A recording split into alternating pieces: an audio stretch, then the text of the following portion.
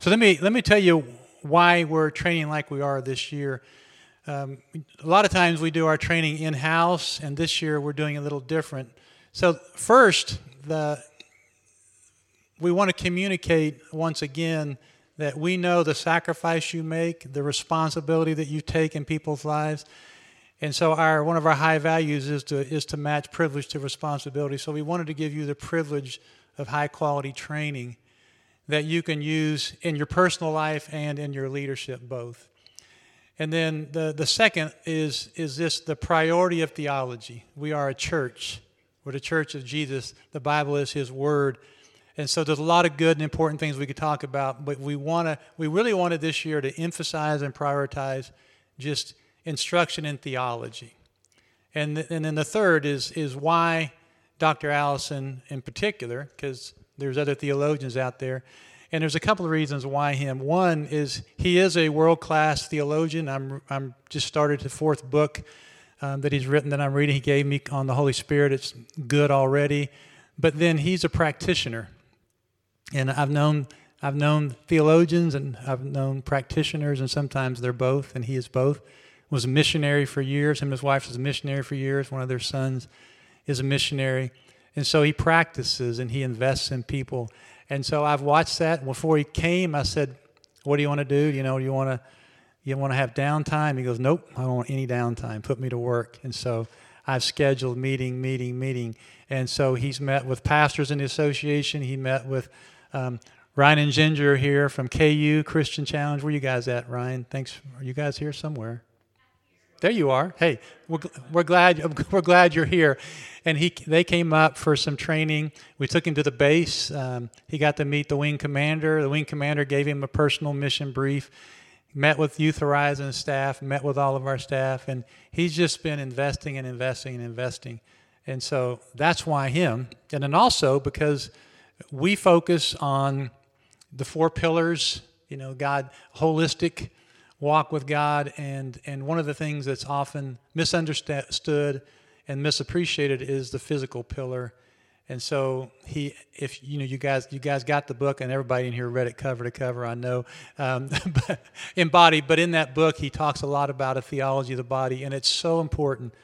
He met with Matt and Sarah talking about youth, and I won't steal his thunder, but just the theology of the body is so important to the issues that are pressing us right now. Very, very pertinent stuff. So I'm going to pray, and then tomorrow, Aaron, you can say a little bit more about Dr. Allison. And let me pray for you, Greg, and then come on up. Thank you, God, for how you've gifted and called Greg Allison, and thank you for in your sovereignty you connected us, and that he was gracious to come. Speak to him, we pray in Jesus' name. Amen. Thanks, Doc. Thank you. Thanks for coming out on Friday evening and Saturday morning. I look forward to being with you 3 times. Tonight we're going to do the created body. Tomorrow we're going to do the gendered body tomorrow morning, and then we're going to do gender dysphoria and transgenderism for the third talk. So that'll be the kind of the practical application. What I want you to do for just 1 minute is to turn to the person next to you, or 2 or 3, and in your small group, I want you to discuss this statement. I am my body. Do you agree or disagree, and why, with this statement? I am my body. Small group, talk about it, and then we're going to share it, what you find. I am my body. Do you agree or disagree, and why?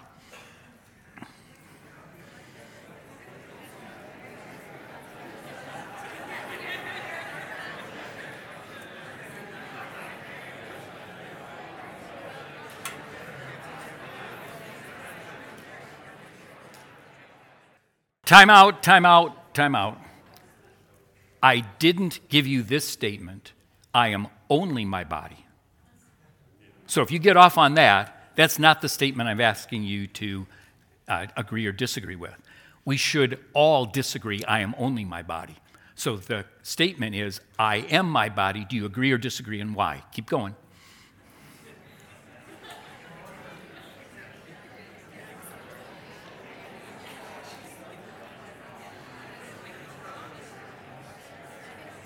Okay, Do you agree or disagree, and why? Who wants to be the brave first person to say agree or disagree, and why? Real loudly so all of us can hear. Over here?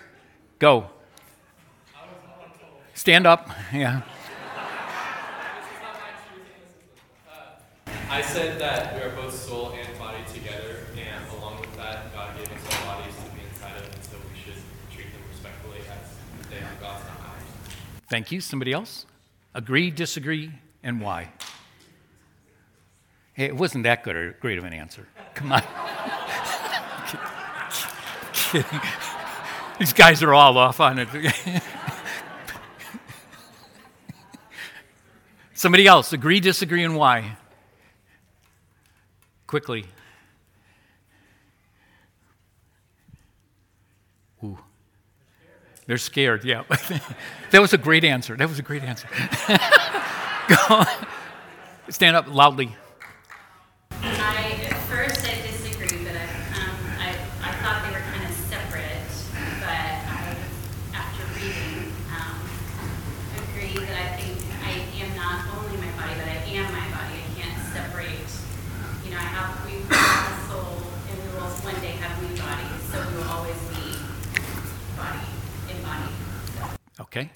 One more brave person. Somebody else? Agree, disagree, and why? Maybe to help gain some clarity, these would be kind of other statements kind of along this line, I am my body. I am who I am principally in virtue of the fact that I have the body I have. I am Greg Allison principally in virtue of the fact that I have this body. Or if I had a different body, let me say I switched out my body with Terry or Aaron, or switched out my body with that of my wife, I would be a completely different person. And without this body, I do not exist. And I am myself as my body. That's this big idea, I am my body.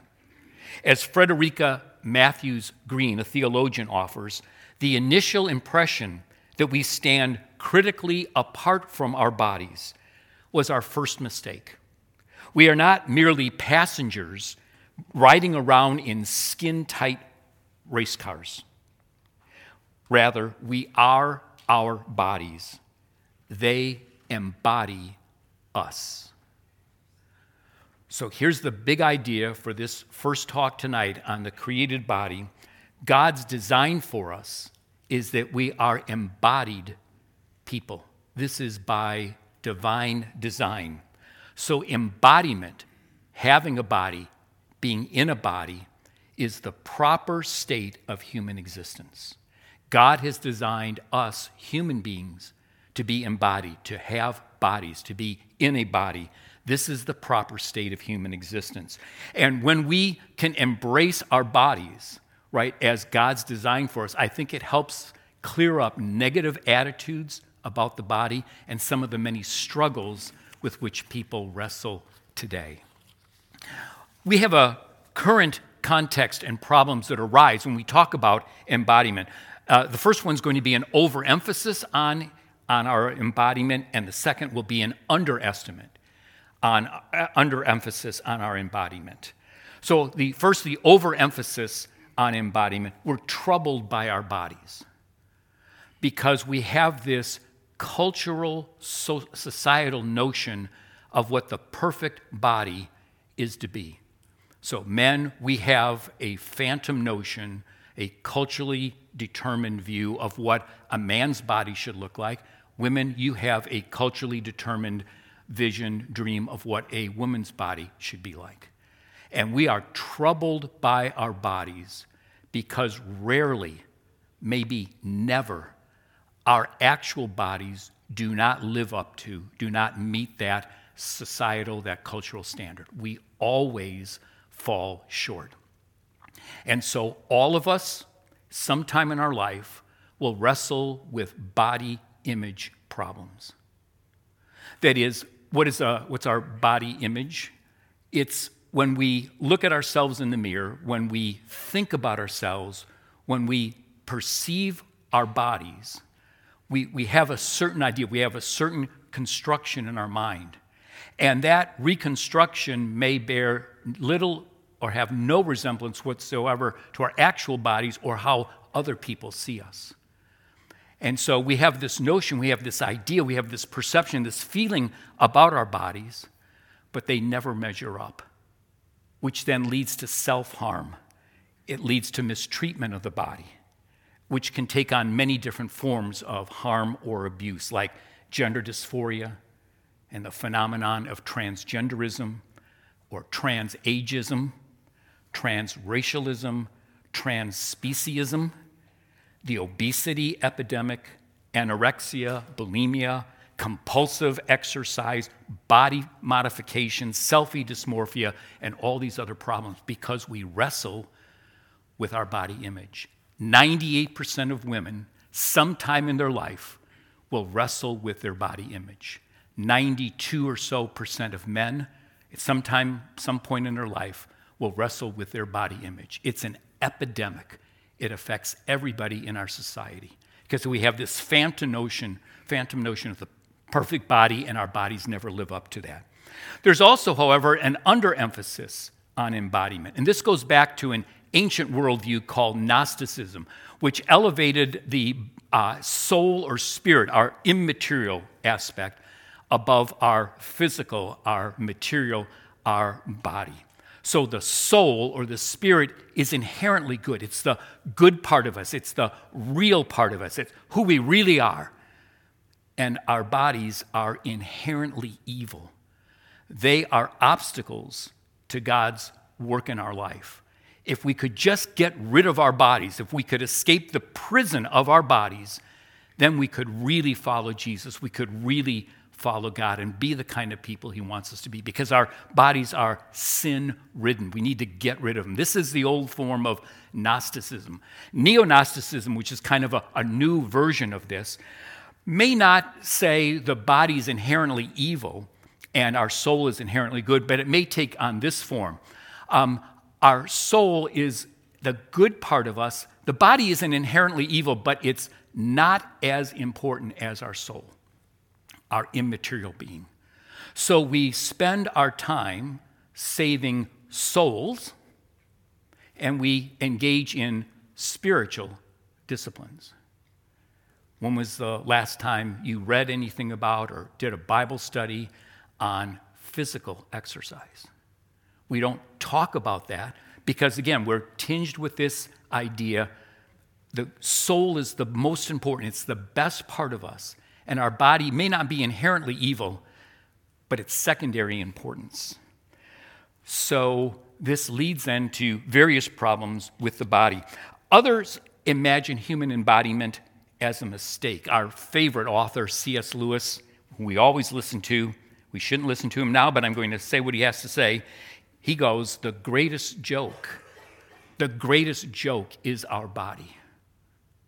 Talk about disparaging our physicality.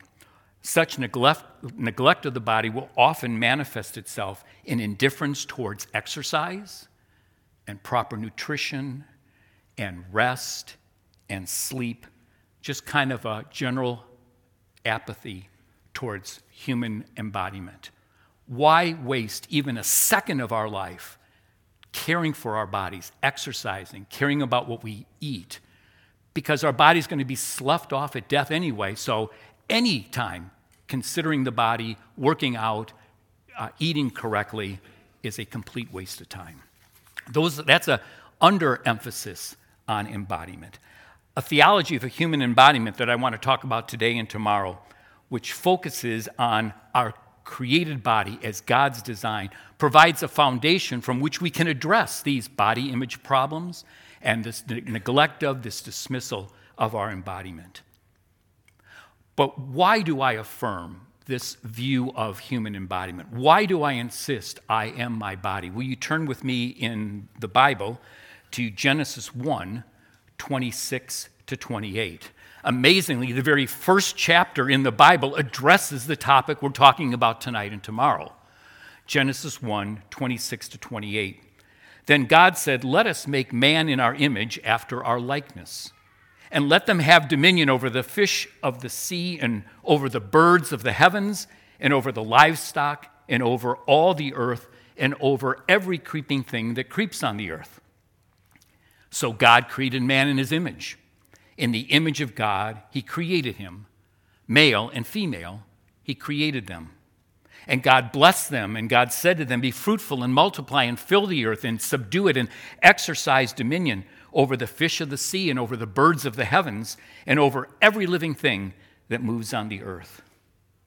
Let's look at these 3 verses. Verse 26 presents the divine deliberation, God's purpose or design to create a being more like him than any other created being. A being that would be created in his image.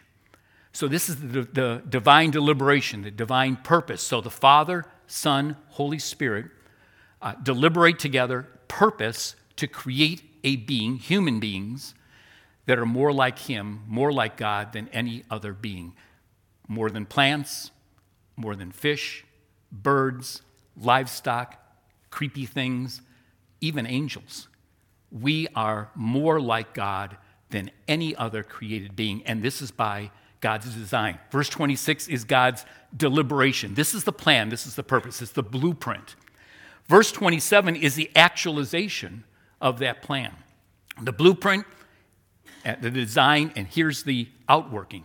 This is the product, if you will. God creates human beings in his image to reflect him in the world in which we live and to represent him in this world. So verse 27 is the actualization. God puts this plan into action and he creates us, human beings. And then verse 28, we call this the cultural mandate. This is God's purpose for all his created human beings. We call it the cultural mandate, the command to build society for all human beings to work together to create and develop civilization. Now, importantly for our purposes here, there are 2 aspects to this cultural mandate, 2 emphases on what we should be doing as human beings. The first is, be fruitful, multiply, fill the earth. That's procreation. Second, subdue it and exercise dominion over the rest of the created order. Let's call that vocation. We've got procreation and vocation. Amazingly, importantly, the only way for us to carry out this cultural mandate, consisting of both procreation and vocation, is if we're embodied. The proper state of human existence is embodiment because God has created us for the purpose of procreation and vocation, which can only be carried out by embodied human beings, God's created, embodied image bearers. Let's do a little theological reflection on what we've just read in Scripture. Embodiment is an essential feature of God's holistic creation of us. There is another realm of created beings, the angelic realm, the angels. They are immaterial, they are spiritual, they are not physical. Yes, angels can occasionally appear in physical form. That's not their normal way. It's not their normal nature. God created them, according to his design, to be immaterial, to be spiritual. God created us, human beings, not to be immaterial only, not only to be spiritual beings, but to be physical, embodied human beings. So we are what we are, embodied by God's design. And so we're different than angels. And it's not true that when we die, we become angels. I have heard, though, that systematic theologians sometimes can be angels. They don't like that idea.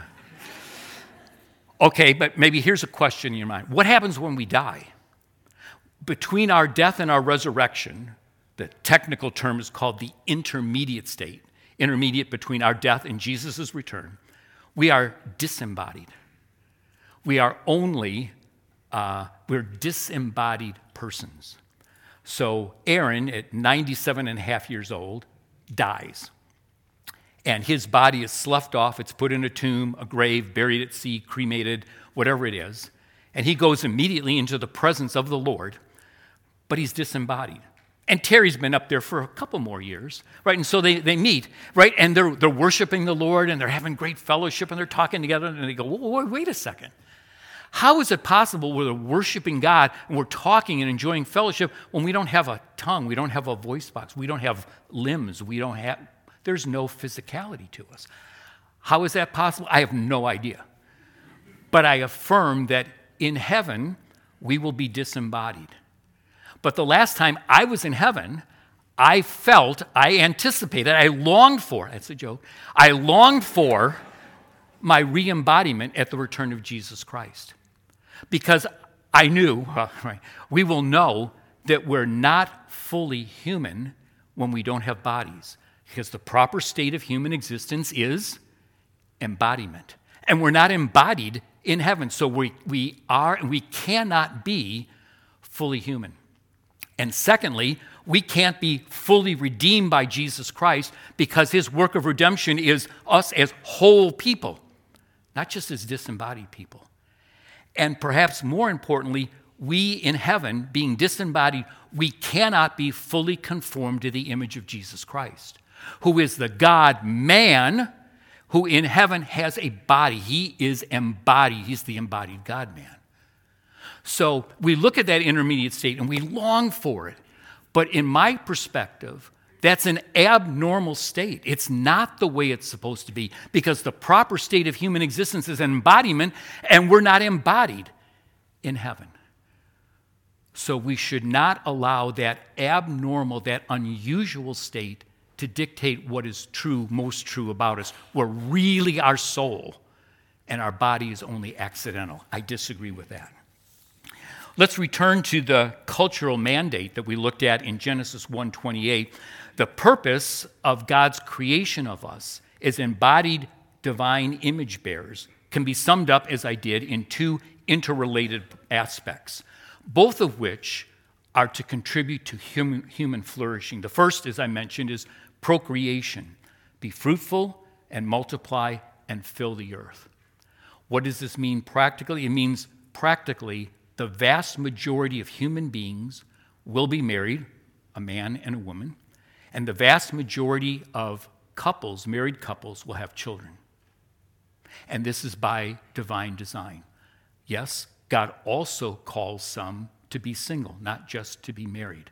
And yes, it's true that some married couples are infertile, can't have children. But the general plan for most people is for them to be married and to have children. This is by divine design, and obviously that takes an embodied man and an embodied woman. Likewise, vocations, subdue the earth, exercise dominion over the rest of the created order, is work. We live in a physical universe. We live in a physical world. And so the work that we do requires us to be embodied human beings, physical embodied human beings. And so we carry out this divine design, this cultural mandate, this command to build society. We have to be embodied. This, again, is by divine design. As Timothy Tennant in his book, For the Body, says, human beings bear the divine image through fruitfulness and reproducibility, and human beings bear the divine image through the exercise of dominion, being co-regents with God in his rule and reign in the world. So the proper state of human existence is embodiment. This is God's design for us. This leads to a question of application. Are you thankful for God's creation of you as an embodied human being?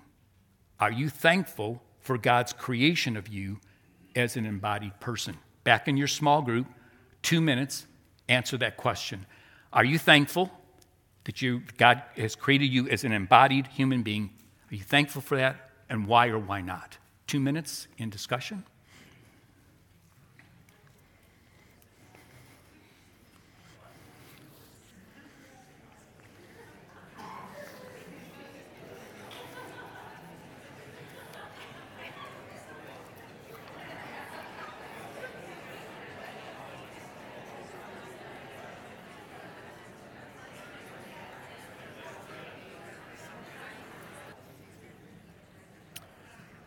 Who's ready to answer the question? Are you thankful for God's creation of you as an embodied person, embodied human being? Again, so that everyone can hear, stand up, say yes, no, and why. Sometimes I am when it works. When it works, yep. And Tuesday I had vertigo, and I couldn't function. And in those days, my body terrified me. And it's usually in those times when we become aware of the fact of our embodiment, because it's not working right. Otherwise, we just kind of sail along without realizing it. And God reminds us through vertigo and those other things, you are embodied. And we're implicated in our embodiment, right? It affects your entire being when your ear's off, when you have vertigo. Somebody else, thankful, not thankful, and why? Yep. I think a really cool example that has made me very thankful for my embodiment is just becoming a mother and having children. Okay. And just what an awesome connection that is, because you're very much aware of your body and what your body's doing, and but also your identity as a mother and how that affects who you are and your personhood and all of that. So I feel like that's a really good example of a strong connection there that you can have. So your identity, your personhood is you are a woman who has children. Right. Yep. A mother, yes. Your foundational identity, though, is you're a female image bearer. Your role becomes that of wife and mother. But your identity is not your role, because there are men and women who are not married, aren't fathers, aren't mothers, but they're still fully human. They're still by God's design, aren't they? And that's their authentic identity, their fundamental identity. I'm grateful I can bear God's image in that way. Absolutely. Very good. Somebody else? One more? Thankful for God's creation of you as an embodied person?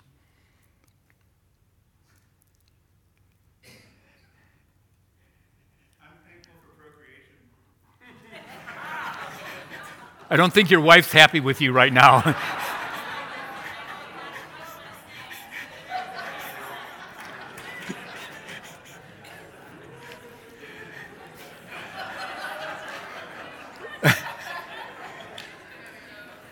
Okay, so I've talked for 25 minutes and I've asked you questions.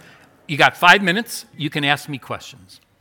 Anything particularly of clarification, disagreement, pushback, any question about created body. We're not going to talk about transgenderism yet or gender. That's coming. Anything on what we've just talked about? Any questions you have? Yes. Stand up. Why did the Gnostic idea that our bodies are less important, why has that become kind of what the church has also adopted in some ways? The church from the very beginning has been infected with Gnosticism, which goes back centuries before Jesus' time. It really wrestled with it. But the church also knew that Gnosticism was wrong because God created a physical universe, which is very good. And God created human beings in his image, and we're embodied. And when God decided to rescue us fallen human beings, he sent his son to become the embodied God-man, right? And we will be resurrected, we will be re-embodied, and we will live in a new heavens and a new earth, which is a physical reality. So the church has pushed back against Gnosticism, but still fallen into it. So, and when you don't have a strong biblical worldview, a theologically sound worldview, sometime centuries, millennia afterwards, it's going to catch up with you, and it's catching up with us right now. And that's the demise of the Christian worldview. Somebody else? Yes? Yeah, I was wondering if you could kind of review or talk over again what you were saying about when we're in heaven.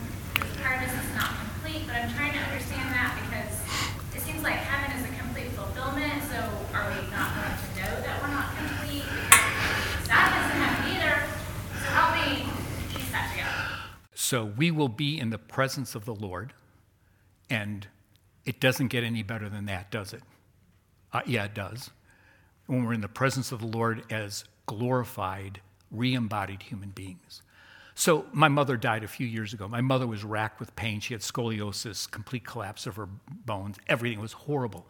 And I still remember at her memorial service, people coming up, oh, Winnie she can run now. She can catch butterflies, and she can do all those things she couldn't do. And I just respectfully said, well, thank you so much, but it's not true. My mother, being a follower of Jesus, is in heaven worshiping Jesus.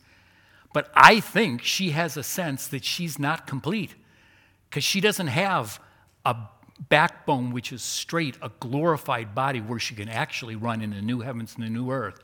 And I think she longs for the return of Jesus, when she will be completed again, all of her pain and suffering completely gone, and never to be remembered again. And she will be fully human, including her body. She'll be fully saved, and she'll be fully conformed to the image of Jesus Christ. She can't be right now. Still, it's a glorious place. But I think we often say, oh, my greatest hope is to die and go to be with Jesus. That's your next to greatest hope.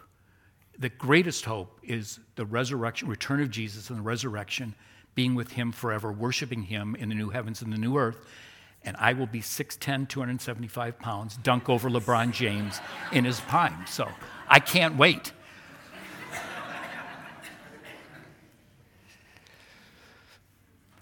One more, 30-second one, yes. I feel like there's a lot of talk among Christians about fighting against their sin nature. Yes. And Yep. so I feel like that is, that's one of the three enemies of the Christian. Yes. World, Satan, and our flesh. So I feel like that This occupies a lot of our... is it the world, Satan, and our body? Is that what we fight against? Is this the flesh? Come on. No. So when you read, walk according to the Spirit and not according to the flesh, don't think, I got to get outside of this body, this flesh. By flesh, Paul means our sinful nature. That's what we battle against. But our sinful nature is not attached to this body. Our body is not inherently evil. It's not the only reason why we have disruption in our relationship with God. Every part of us is corrupted, including our bodies, but it's not the ultimate source of sin. But Jesus comes and rescues us, and one day will glorify us in the new heavens and the new earth. The proper state of human existence is embodiment. I'll pray for you. I pray for my brothers and sisters that they would embrace what we have treated this evening, and they would be full of thanksgiving for the fact that you have created them as embodied beings.